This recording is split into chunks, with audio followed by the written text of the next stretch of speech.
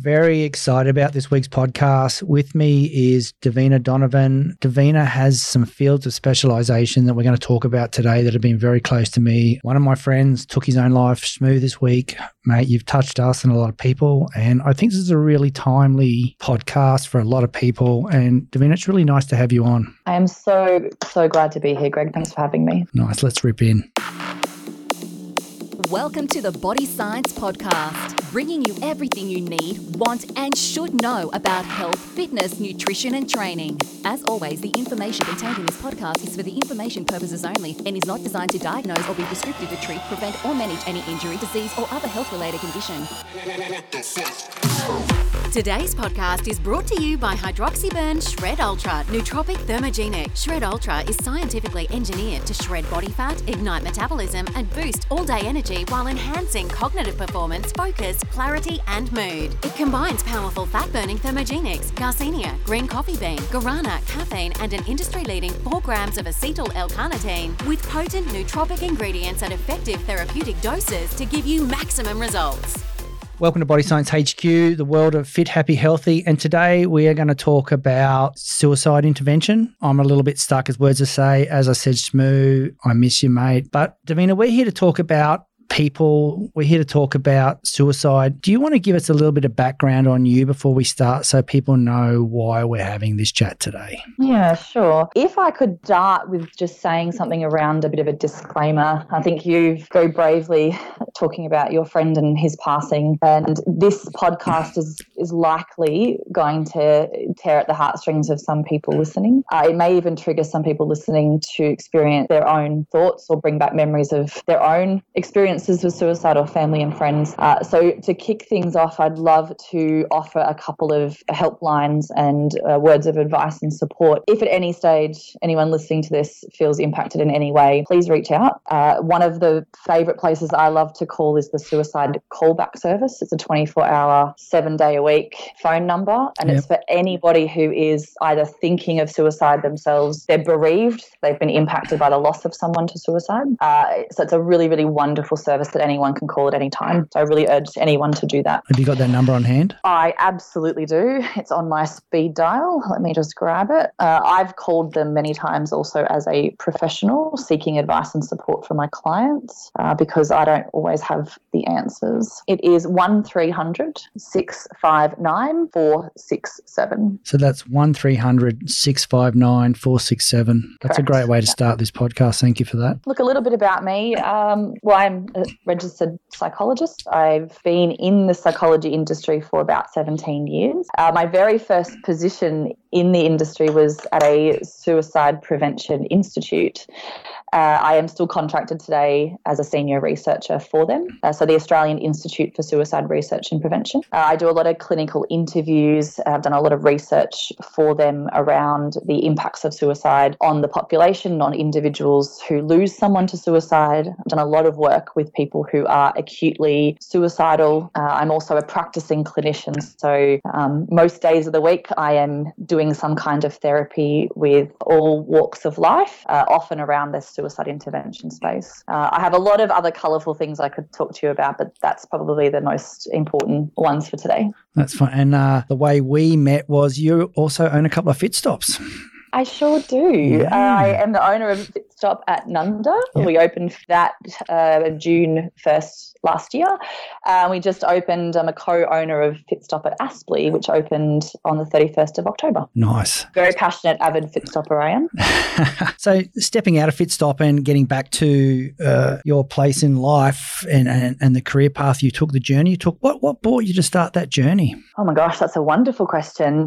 Interestingly, I left high school with the intention on being a lawyer and a journalist, and I didn't quite get the OP that I wanted to get into law, so I thought, bugger it, I'll just do a Bachelor of Arts. Yep. I'll figure something out. I might have one of them myself.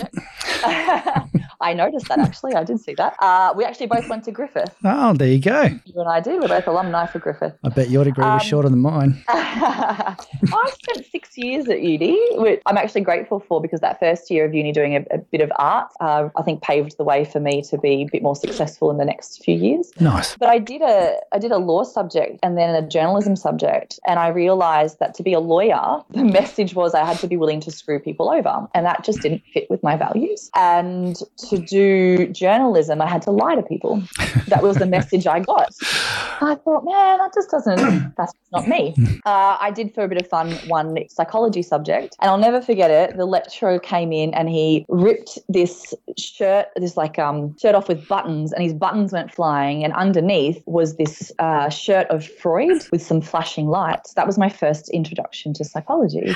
I thought, man, this is fun. I can do this. Anyway, it turned out he was an incredible lecturer, and I fell in love with the idea that we could understand the human mind better and then use that information for very good purposes in the future. I transferred into psychology and accidentally fell into a job at the Institute for Suicide Research and Prevention and never looked back. Nice. What type of work do they do there? Oh, so much stuff. Not only are they a research institute, they're actually, as part of Griffith University, do a Masters of Suicidology.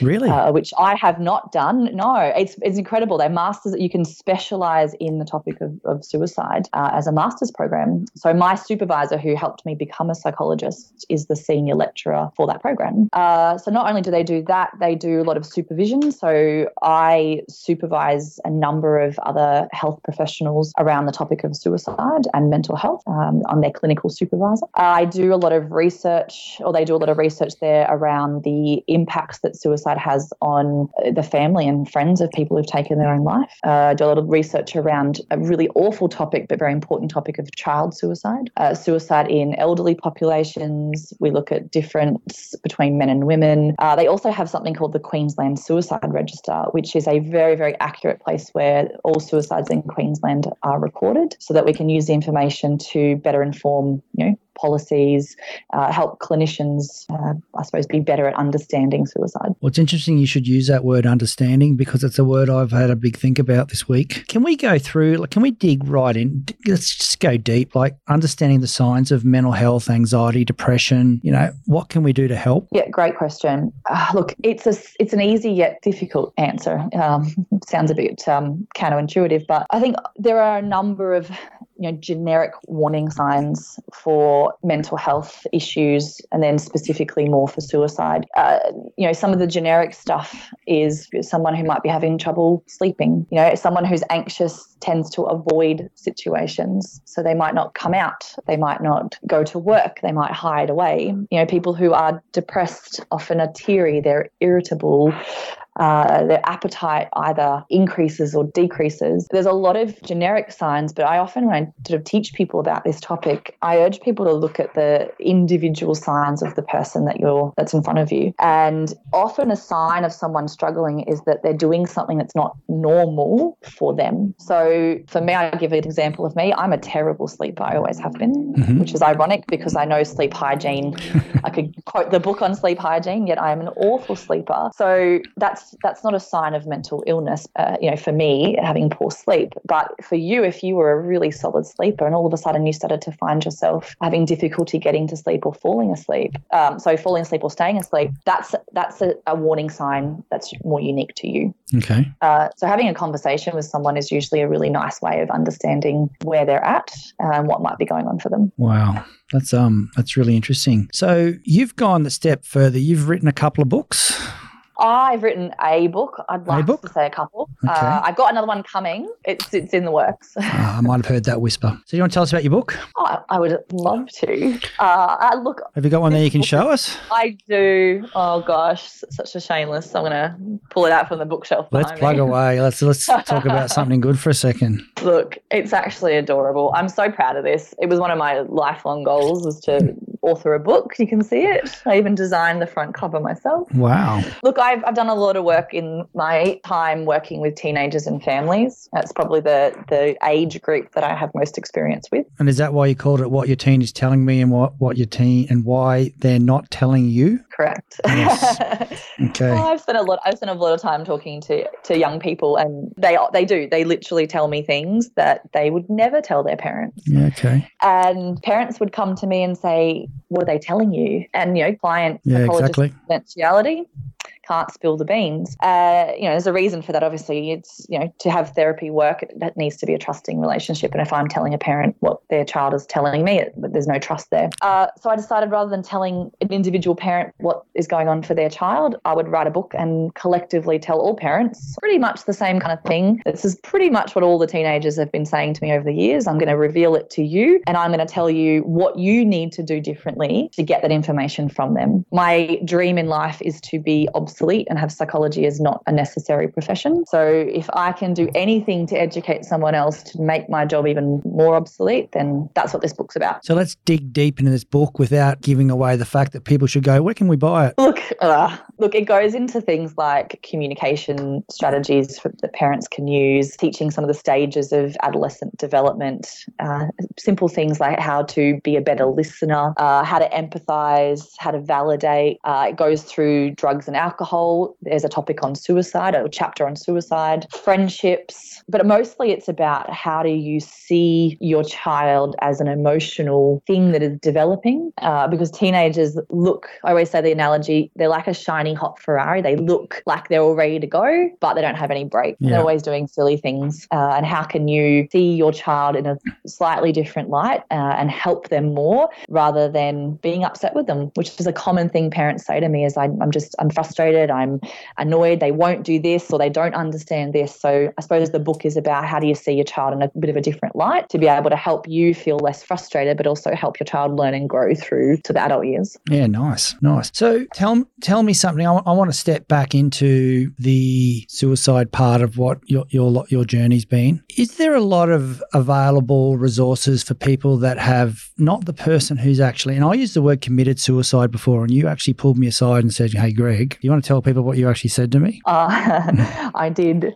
Look, the disclaimer to that is, again, like you said, I've worked for a long time and I've spoken to hundreds, possibly even up to 1,000 people who have lost someone to suicide. I had the very unique role of doing psychological autopsies. So this is a process whereby I would interview the next of kin of a person who took their own life. And I'd spend 3 or 4 hours with that person, mapping out day one of that person's life to the end of their life, and finding out as much as I could. So I was getting to know these people quite intimately. And through their lived experiences, a very common theme was this word committed. It's quite a derogatory term. It's got a lot of negative connotations attached to it.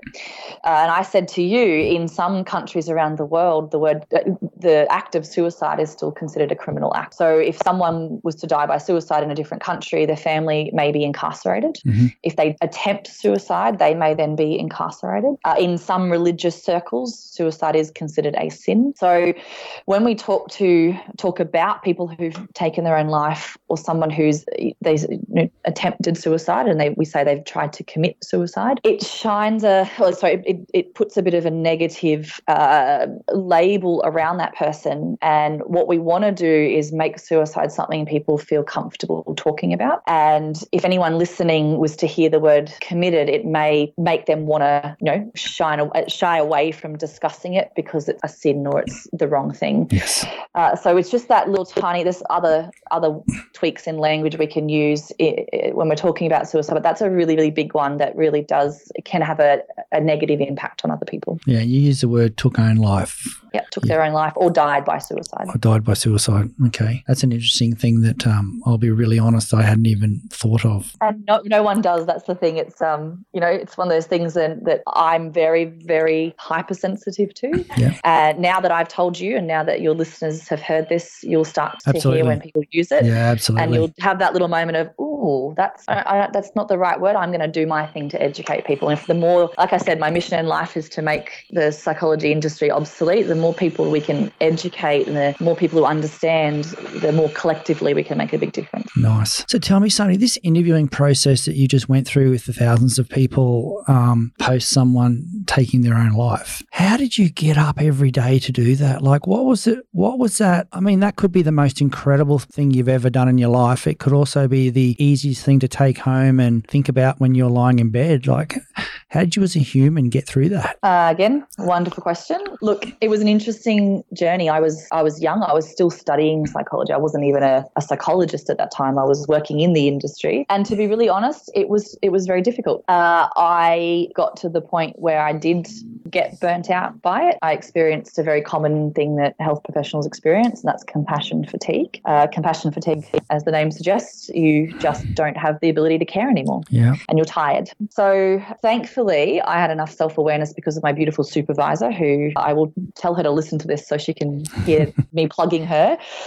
She always taught me to be reflective. She said you have to stop and reflect back on your own behavior and your own experiences. And you have to analyze yourself and understand yourself better to be able to make changes moving forward. So I got burnt out and I looked back and said, well, why is this happening and what can I do differently? And I assertively said to the director of the institute at the time, I can't keep doing this many interviews a day or this many interviews in a week. And I said to him, if you want me to keep doing this, I'm going to have to cut back to a maximum of 2 a day and no more than 5 across a whole week.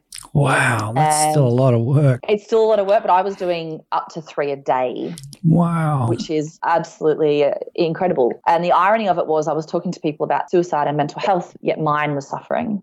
And it's interesting. It's a learning that I have then taken forward in life, and I've spoken at many events around the topic of self-care, particularly as a health professional, but just as I've done a lot of talk around women's empowerment and how women and mothers in particular can take care of themselves better. You have to be a better clinician, to be a better mother, to be a better person, you have to take care of yourself. Yeah. So I said to him, I can't do this. I ended up actually writing a manual that then guided future psychological autopsy interviewers on self-care and how they could sustain the position and not walk away from it the way that many had done before me. That's amazing. That's truly amazing. And now I do this very big, annoying advocacy on you have to take care of yourself. Absolutely. And look, for all my friends out there that, knew Shmoo, like I didn't know him as well as some people, and he's really touched my life. What type of things are out there for us, like people like the survivors? And I'm not talking immediate family, and I'm just talking the people that just love that person being in their life. I don't know if there's anything specific. I mean, you can call those services and get some support, but, suicide bereavement is such a unique thing. One of the biggest, I suppose, most famous versions of this was when we lost Robin Williams. And I remember you mentioning to me offline that sometimes Shmoo, is that how you pronounce Shmoo, it? Yeah, such a cool name. Was this bubbly, bright life of the large party. In life, Robin Williams was a similar person. Yet behind all of that, there was stuff that many people weren't ever privy to. And the impact that then that spark, that ray of light then has on the rest of us can be quite difficult. And people would often say, well, why are these random strangers grieving Robin Williams' death? They didn't even know him. It's because suicide impacts the individual person in such a different way. So my advice to you as someone who cared about this person is to do whatever you need to make yourself feel better. And that might be that you have to cry and cry openly, let people know that it hurts sometimes and that that's okay. I'm a very good person of going into tangents, but I tend to come back.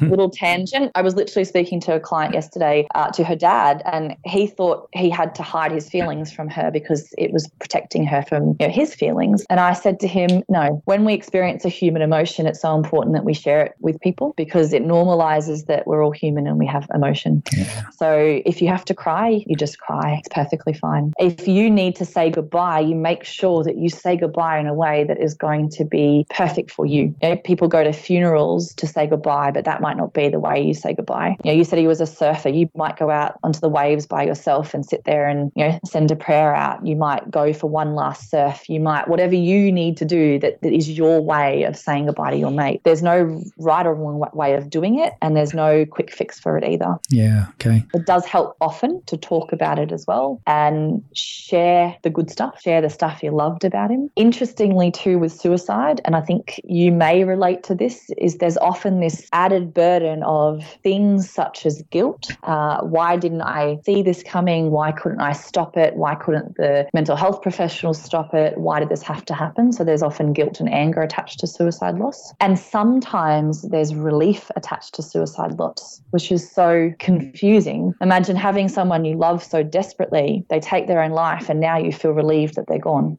Yeah. Because of the battle and the pain they were experiencing, and you're relieved. And then you feel guilty for being relieved, and it just creates a more emotion. So I'm telling you this because sometimes it's helpful to talk to someone who can say to you, that's okay. That's very common. You're not alone. Many people experience that. So you don't feel like this weird person who's having these uncomfortable feelings. You're not alone in that experience. Thanks for that. That was me. You just explained me. So for everyone out there, suicide impacts a lot of people. It is something that needs to be spoken about. How do people contact you if somebody wants to chat with you? So that's a great question as well. Look, I do have a website. Mm-hmm. It's interesting, Greg. I'm not the best person at talking about my stuff and my book. I'm very proud of it. That's coming across clearly. Don't worry about it. I've got a website and Instagram, all that kind of stuff. But look, ultimately, I don't like promoting myself. It's not about me getting recognised or fame or any of that kind of stuff. I'm not interested in that. But I do want to help people, of course. The interesting thing about me is I do see clients, but I don't have a lot of time, unfortunately, to dedicate to helping people as much as I would like to. Yes. However, having said that, I'm willing to give out my contact details if anyone wants to ask some questions. What I would typically do if someone is in need is direct them to a place where they can rely on. It might be a 24/7 phone number. Yep. Anyway, this might be a bit we cut out of the podcast. No, look, I think it's hard to get hold of me sometimes. People need to know that. I mean, if you're not the person, that's fine. I mean, we should definitely talk about your book, what your teen is telling me and why they're not telling you. Where can people get that book? They can get it on my website. Yeah, which is www.davinadonovan.com.au. So that's DAVINADONOVAN.com.au. They can just email me and I can just send it a copy. Emailing is pretty simple. It's just a Hotmail account. Yep. But Davina is at live.com.au. Nice. And the reason that Davina has no time is she's a speaker, author, psychologist, yoga teacher, and a Fitstop owner. So you are a very, very busy human. And I really thank you for coming on today. It was like a little therapy session for me, so I appreciate it. Sorry about the tears early on. Oh gosh. You know what, Greg? Tears are amazing. And look, I'm going to be a bit stereotypical here, but men, you guys aren't the greatest at displaying emotion sometimes. And there's no coincidence that the suicide rate in men in this country far outweighs the rate of suicide in women. And I am actually so proud that you're able to be teary and to tell people that you're sad and that you're upset and that it hurt, because we need to say that. And I think as an influential man, you're in a very strong position to be able to do that. So don't underestimate the power of your vulnerability and how much that's actually going to benefit other people. I think sometimes I get on a bit of a high horse when we step outside of our lane sometimes and, give mental health advice when we're not qualified to. But what you're doing is perfect. You're not giving mental health advice. You're not pretending to be something you're not. You're being an authentic human being. And that is absolute gold that's going to help people. Well, I appreciate that. This is the toughest podcast I've ever done. I actually got a phone call from one of Shmoo's mates who I hadn't met, but we worked together on an event that they did. I just got off the phone from him before I met you today. So it's been a big couple of hours for me. For anyone out there that needs help, Lifeline, 13, 11, 14, all day, every day. They're 24 hours a day. You spoke earlier about other groups to talk to. It's a real thing. Talk to people if you need help. Kids, get out there. Thank you so much for coming on today. I really appreciate it. Thanks, Greg. It's been an absolute pleasure. Not a problem. Today's podcast was brought to you by our partners in Fit, Happy and Healthy, ASN, Nutrition Warehouse, DY Discount Vitamins, Fat Burners Only, Evelyn Faye, Mr. Supplement, or find a retailer online at bodyscience.com.au/retailers.